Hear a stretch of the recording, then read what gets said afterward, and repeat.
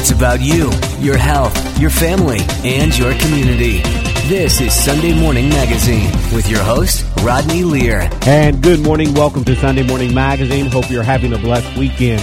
Approximately 27% of U.S. children live with a chronic health condition that affects their daily lives and normal activities. And many studies suggest that percentage is on the rise. Chronic illnesses in children lead to high rates of school absences, frequent doctor and hospital visits, countless medical treatments and therapies.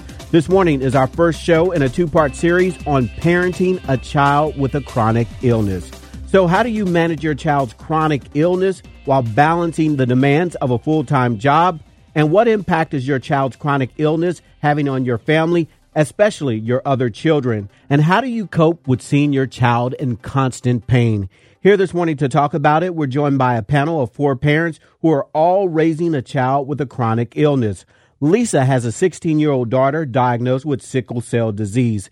Keith has a 2-year-old daughter diagnosed with a severe form of juvenile arthritis.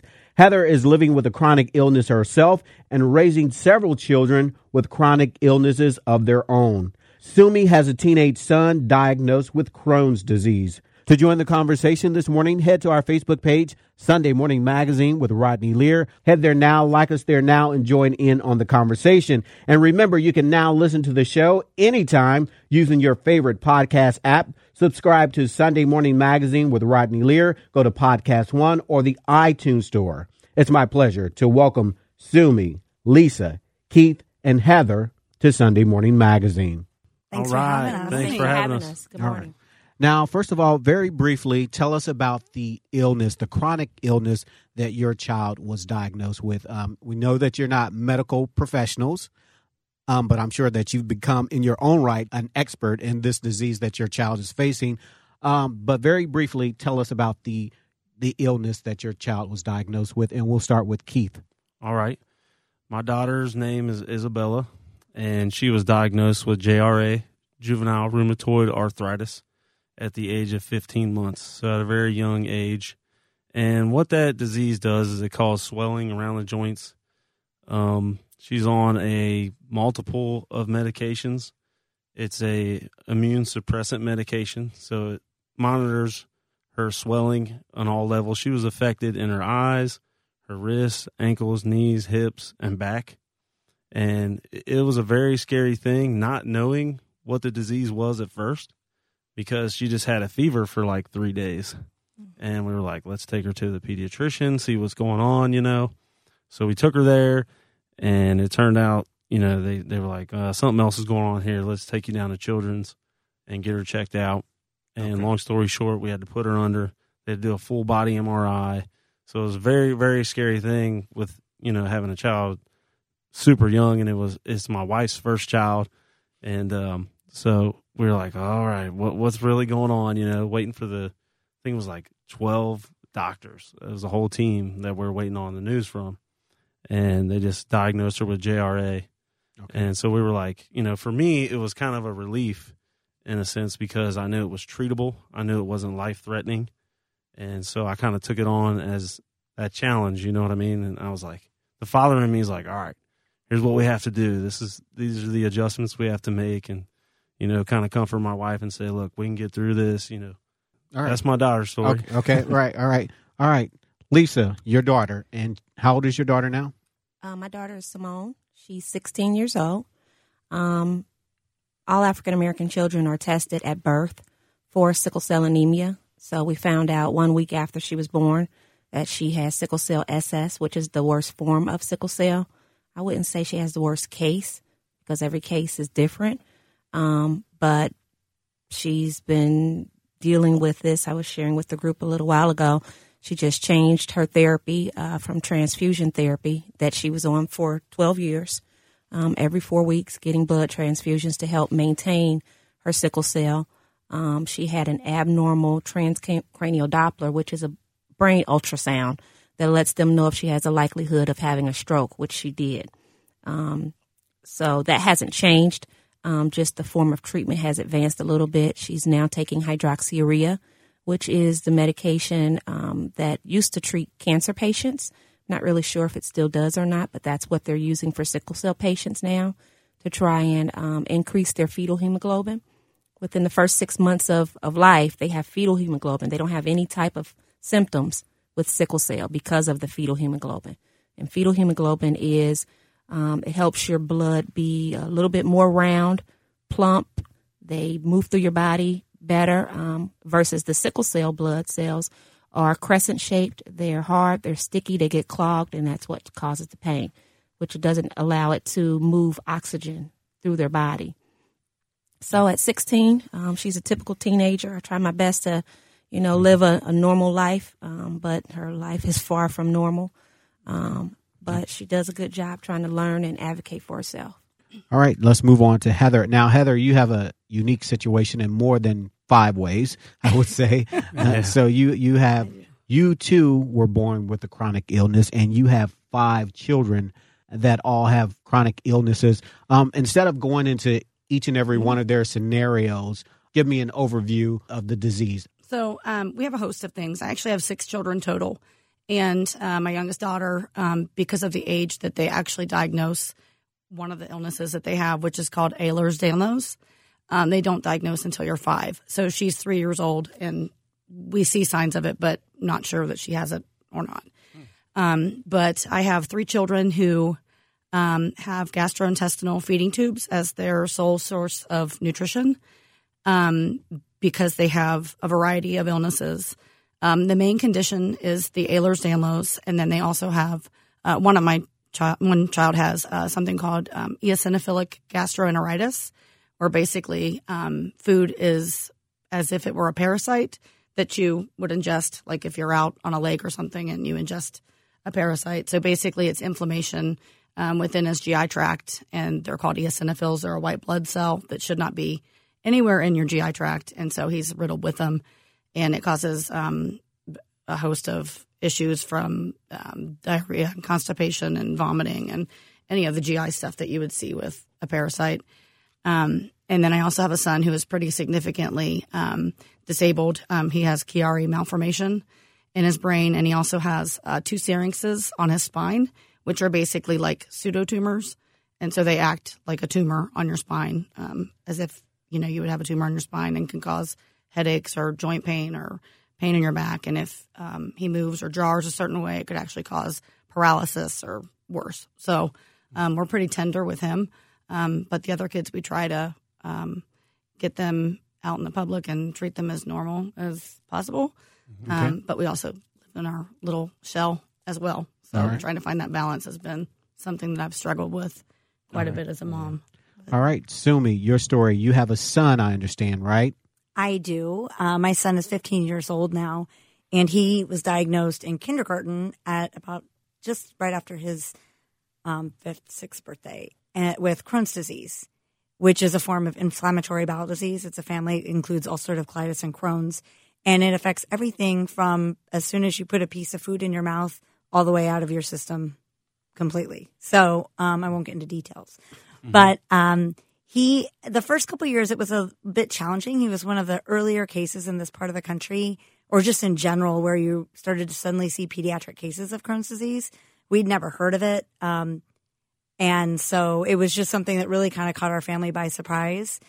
But after a couple of years of trial and error of different medications and things like that, he has been on an autoimmune suppressing medication, very, very commonly used with things like rheumatoid arthritis and treatment for other illnesses called Remicade. And he's been on it almost 6 years now and has been in remission. And essentially, if you asked him, he'd say, I don't really feel like I have Crohn's anymore. And he does. He always has it. As he's gone through puberty, it's been pretty challenging because his rapid growth has really, really put stress on his system. But we try to stay on top of it. And as you mentioned earlier, you kind of become an expert in things you never thought you would be an expert in, like reading blood test results and things like that, and watching for things. It's kind of interesting how that happens sort of by accident. I was a project manager with 401k plans before that. So never in a million years did I think I would know these kinds of things in the medical arena. All right. And in case you're just tuning in this morning, all morning long, we're talking to a group of parents. They all are raising children with chronic illnesses. Now, Keith, let me ask you this, Keith. Now, you say that your daughter being diagnosed at such a young age, that created a lot of challenges. How so? Yeah, so with her being young, she couldn't really communicate at first, her pain, and so she would cry all the time. But it was also around that hard baby time where you don't know if she's crying because she's in pain or she's having trouble sleeping or what's going on. So when we were first kind of new to this, we just assumed she was a bad sleeper, like, oh man, well, not getting real good rest tonight, Well, then once she got diagnosed and we understood, we were like really on top of it, we wouldn't let her cry herself to sleep. And kudos to my wife, very strong woman. She would get up constantly, and I usually go to work really early. So finding that good balance between parents and dealing with something that young that they can't communicate to you when they're in real pain, you just kind of got to look for things. Like her fingers would get stiff when she would hold her sippy cup, or she would, just fall straight to her bottom when she would play instead of like crouching or kneeling down because her joints would be so stiff. So you just kind of got to watch for flare-ups and things. And, like Sumi said, you kind of become a little, semi-professional at finding those things. And, my wife's better than me at it, but that's just Mother Nature, I guess, All right. So. All right, Lisa, let me ask you this now. You talked about this, you touched on this, but your daughter is a teenager. So you couple that with all the other things that teenagers go through, and she has sickle cell. How does that work all together to make this even more challenging as a teenager dealing with the disease?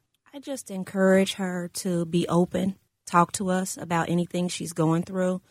I think one of my defense mechanisms, whether she had an illness or not, whenever they're not when they're not with us, when they get back with us, I want to know who was around you, what did they talk about, what did y'all watch? Mm-hmm. I want to know everything. So from when she could first talk, I always encouraged her to talk to me. You can tell mommy and daddy anything. I don't care what anybody's ever told you. If they try to, instill fear in you, there's nothing to be afraid of but mommy and daddy if somebody bothers you.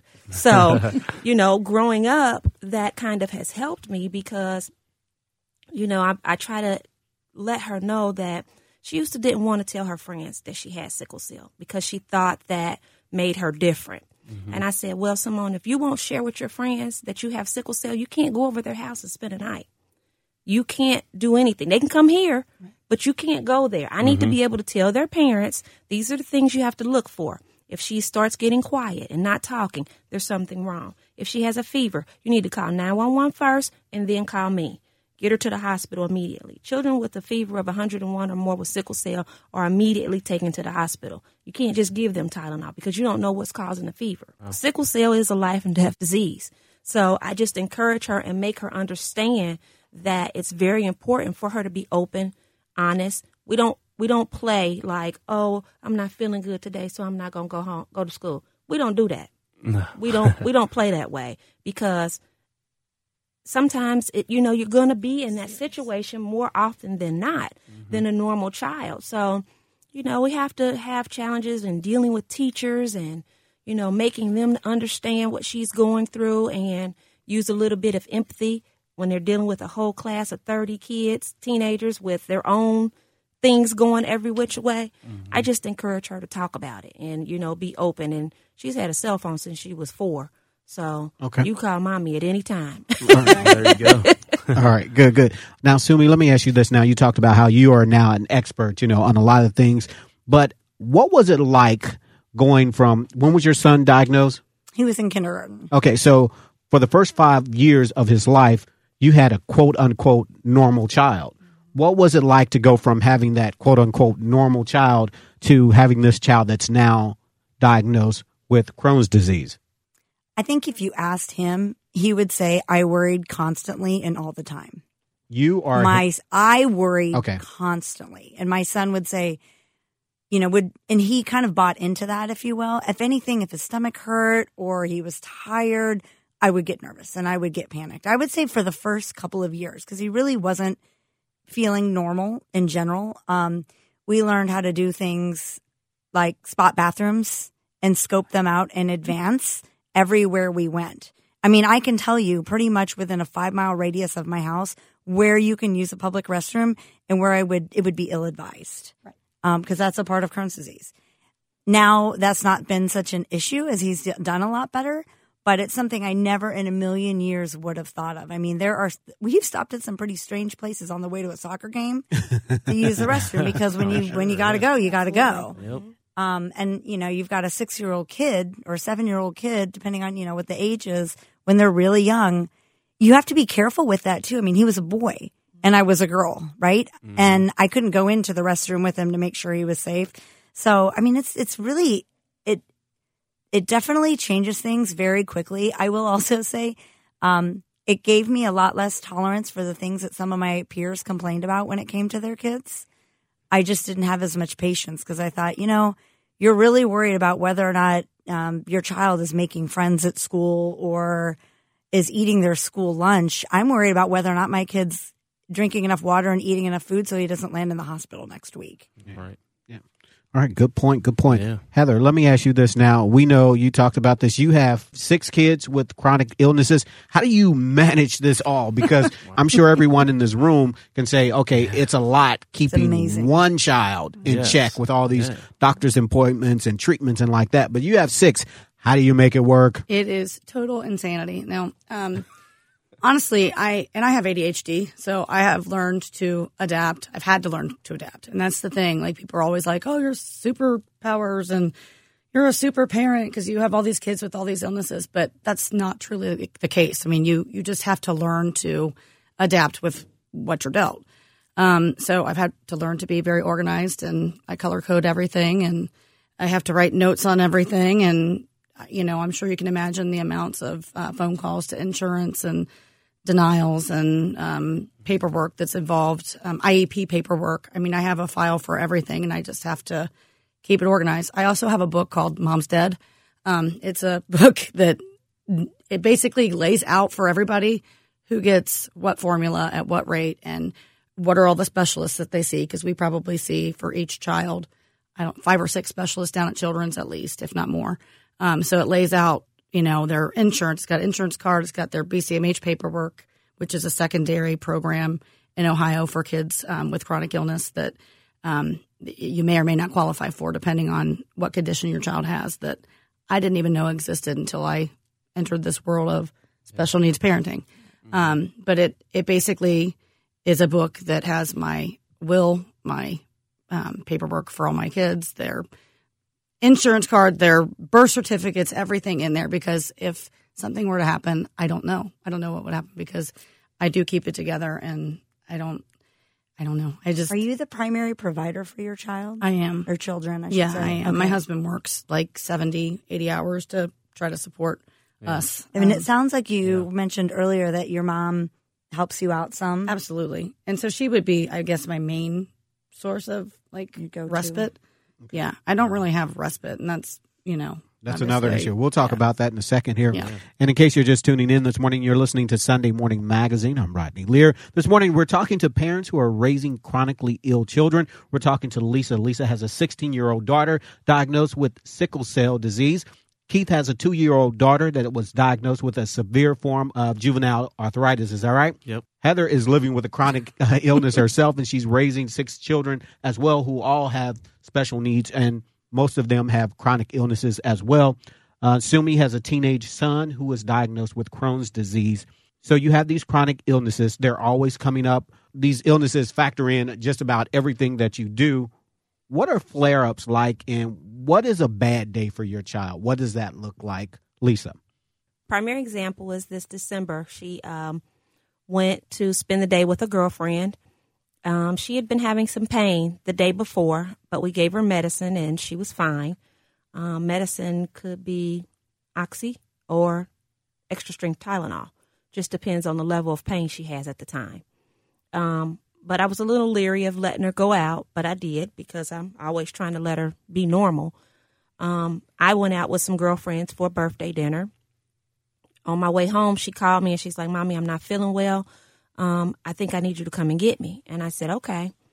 It wasn't even 5 minutes later, she called back and she's like, "Mommy, I need somebody to come and get me right now. I can't take it anymore."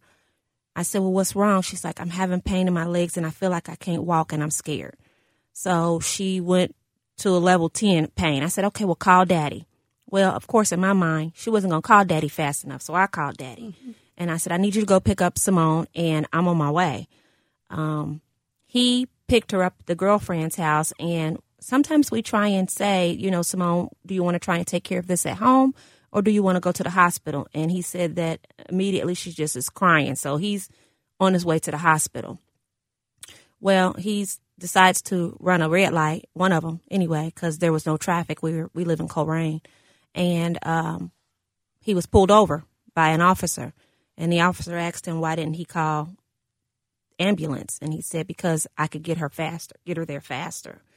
That was another ordeal, but anyway, we got to the hospital, and she was automatically admitted. She had pain everywhere.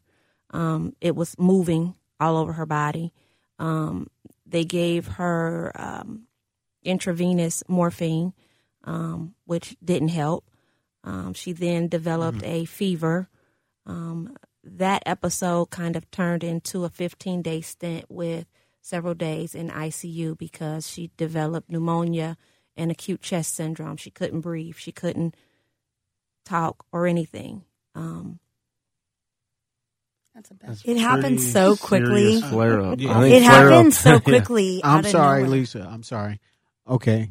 Is this a good idea to have me talk about the bad days? I'm sorry. I don't. Yes, because No, if we don't yeah. talk about it, then people won't know. Right. Right. People don't understand Right. what Okay. you're I'm sorry. You were getting emotional. I'm It's never okay. good. I'm never good with that. It's okay. We always get emotional. Right. Okay. I was just gonna say that. Okay. If I haven't cried, You can't it's help a bad it. day anyway. So I mean, part of parenting a kid with chronic illness Okay. is Sue me. crying a little bit every Sue once me. in a What's while. a bad day like for you at your house with your son with Crohn's disease? Well, you know, he has, I'm not going to complain for a second because he has mostly good days. But Halloween, about a year and a half ago, I was all ready to finish off one of my kids' costumes. It was his last year in his mind to go because he was an 8th grader. So like that afternoon when everybody was at school, my goal was to get costumes done. Sean woke up that morning and did not feel well. And I said, is it Crohn's sick or is it sick? And at 13, 14 years old, they know the difference better than I do. Yep.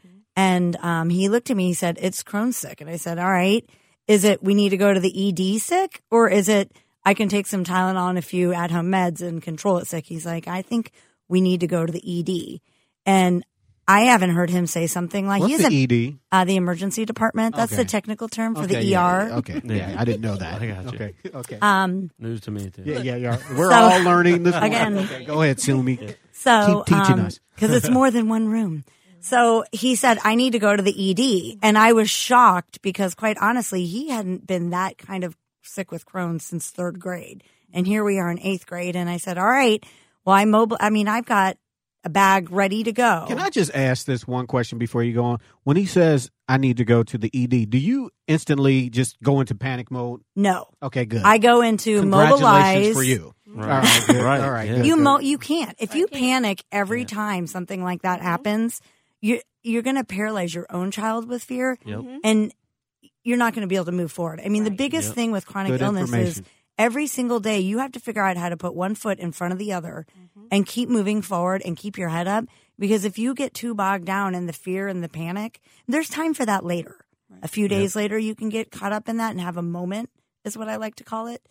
But at the time that you are in crisis mode, I think I don't know where it comes from, but you just have to have this ability to pull it all together, get out the door, get all the data and information you need. So when you show up at the emergency room, they know you know what you're talking about. and once And you've been there so many times, you know what to do. Yeah. You're- Okay. a And so real process. we got your son he wanted to go to the ED. Okay. And so what happened? so when we got to the ED, it's kind of funny. I was so knowledgeable about all of the medical details, and I recommended some specific labs that they run immediately. Oh, wow. That I recognized the resident because of the length of their jacket, asked me if I was a doctor. And I said no, but you would be amazed at how much information and knowledge I have about treating this condition. And then the next person that came was, I think, a fellow. And they also asked me if I was a doctor. I said, no, but have you run these tests yet? because we won't know anything until you run these blood panels about what's going on. And then the third doctor was the attending, and the attending said, we definitely are seeing some unusual things with his blood tests, and the doctors want to admit him. So it was so unexpected. Needless to say, my younger kid's costume never got done. He kind of worked through this costume basket I have and got creative for Halloween. My oldest son was mostly upset because he felt it was his last year trick-or-treating, and he wasn't going to be able to do that again. In his mind, he said, I'll never do that again. And we proceeded to spend the next 3 days in the hospital running a whole series of tests just to make sure things were not really out of control. It was not how I planned to spend the first few days of November. Okay, so Keith, what does a bad day look like for your daughter who was diagnosed with juvenile arthritis? What does a bad day look like for her? So a bad day is, like I said, my wife is way better at indicating these days than me. I'm usually what my wife calls the fun parent, but I get that title too. Hey. I can relate to keeping everything positive and stuff. But a bad day is she's just restless. She just doesn't nap. Again, she's at that younger age where she still takes a nap during the day. So she doesn't rest really well. She won't eat a whole lot either. She's just really irritated. And like Sumi, we've had a lot of good days more than bad days. So I don't want to talk like this happens all the time. She's actually a really fun kid, really intelligent kid. I mean, she can tell you her address. She knows every letter A to Z, animal to relate it to, what the animal eats, sleeps, and I mean, everything. It's incredible. So she can teach me all that. yeah, there's more good days than bad, but a bad day is she's really restless, and it's hard when they're that young because you want to nurture them and try to communicate to them that, hey, it's going to be okay, and but with her being so smart, she's actually too smart, if you know what I mean, because she can play that in both ways, so we don't know if she's being a 2-year-old, going to be 3-year-old soon, and we don't know if it's her JRA, you know what I mean? So it's kind of like you got to monitor that too. And so, my wife usually just checks over her and, is like a nurse to her. Okay, Heather, in your household, what does a bad day look like? Give us the abbreviated version. I'll give you 2 examples. There's probably a million I could choose from. But I'll give you 2 of the illnesses that we contend with the most. The first one is called POTS syndrome, which is postural orthostatic tachycardia syndrome. And it goes along. It's a comorbidity of the Ehlers-Danlos condition. So many of my kids have the EDS or Ehlers-Danlos, and then they have this POTS syndrome alongside of it. So basically what happens is an example would be on a given day where my daughter wakes up, she's like, I'm not feeling well. And you can just see it. Her face is sort of pale. One of the treatments for POTS is additional fluids and salt. So we start with that. Have you had your fluids? How are you on salt? You need to go get a salty snack, get your fluids. She may not be able to stand up. She may not be able to get beyond, 20 degrees in her bed without feeling like she's going to pass out. So a bad day for her would be one full of pain in her joints because of the Ehlers-Danlos, and then just not being able to be active because she can't get her blood pressure to regulate. And basically everything, it's also called autonomic nervous dysfunction. So anything automatic in your body could go haywire. So it could be from going from hot to cold. She doesn't feel the sensations the right way, so then her body doesn't act the way it should. So she may feel like she's got pins and needles in her hands. She may feel like her limbs are falling asleep. She may be tingling. It's a variety of things. Okay. But I also have 2 kids that are diagnosed on the spectrum, autism spectrum. So a bad day for them could be having like a sensory processing meltdown where they're needing constant sensory input, as in like your senses. So squeezing and tactile things that, stuff for their hands to keep busy, and a swing. We have like a sensory swing in our house, but a bad day for them could be banging their head on the wall to the point where we end up in the ER because they've blacked themselves out from hitting, their head on the wall or punching holes in the wall and not being able to regulate those behaviors because they're frustrated and can't verbally express it. Mm-hmm. Even though they're verbal in the moment, they're not able to say, hey, I'm feeling this way. Okay. I'm frustrated. So I feel like I can bang my head on the wall instead of, coming up and saying, hey, they just bang their head. Wow. So it just depends. We'll be back with more right after this. Stick around. We'll be back with more Sunday Morning Magazine in a moment.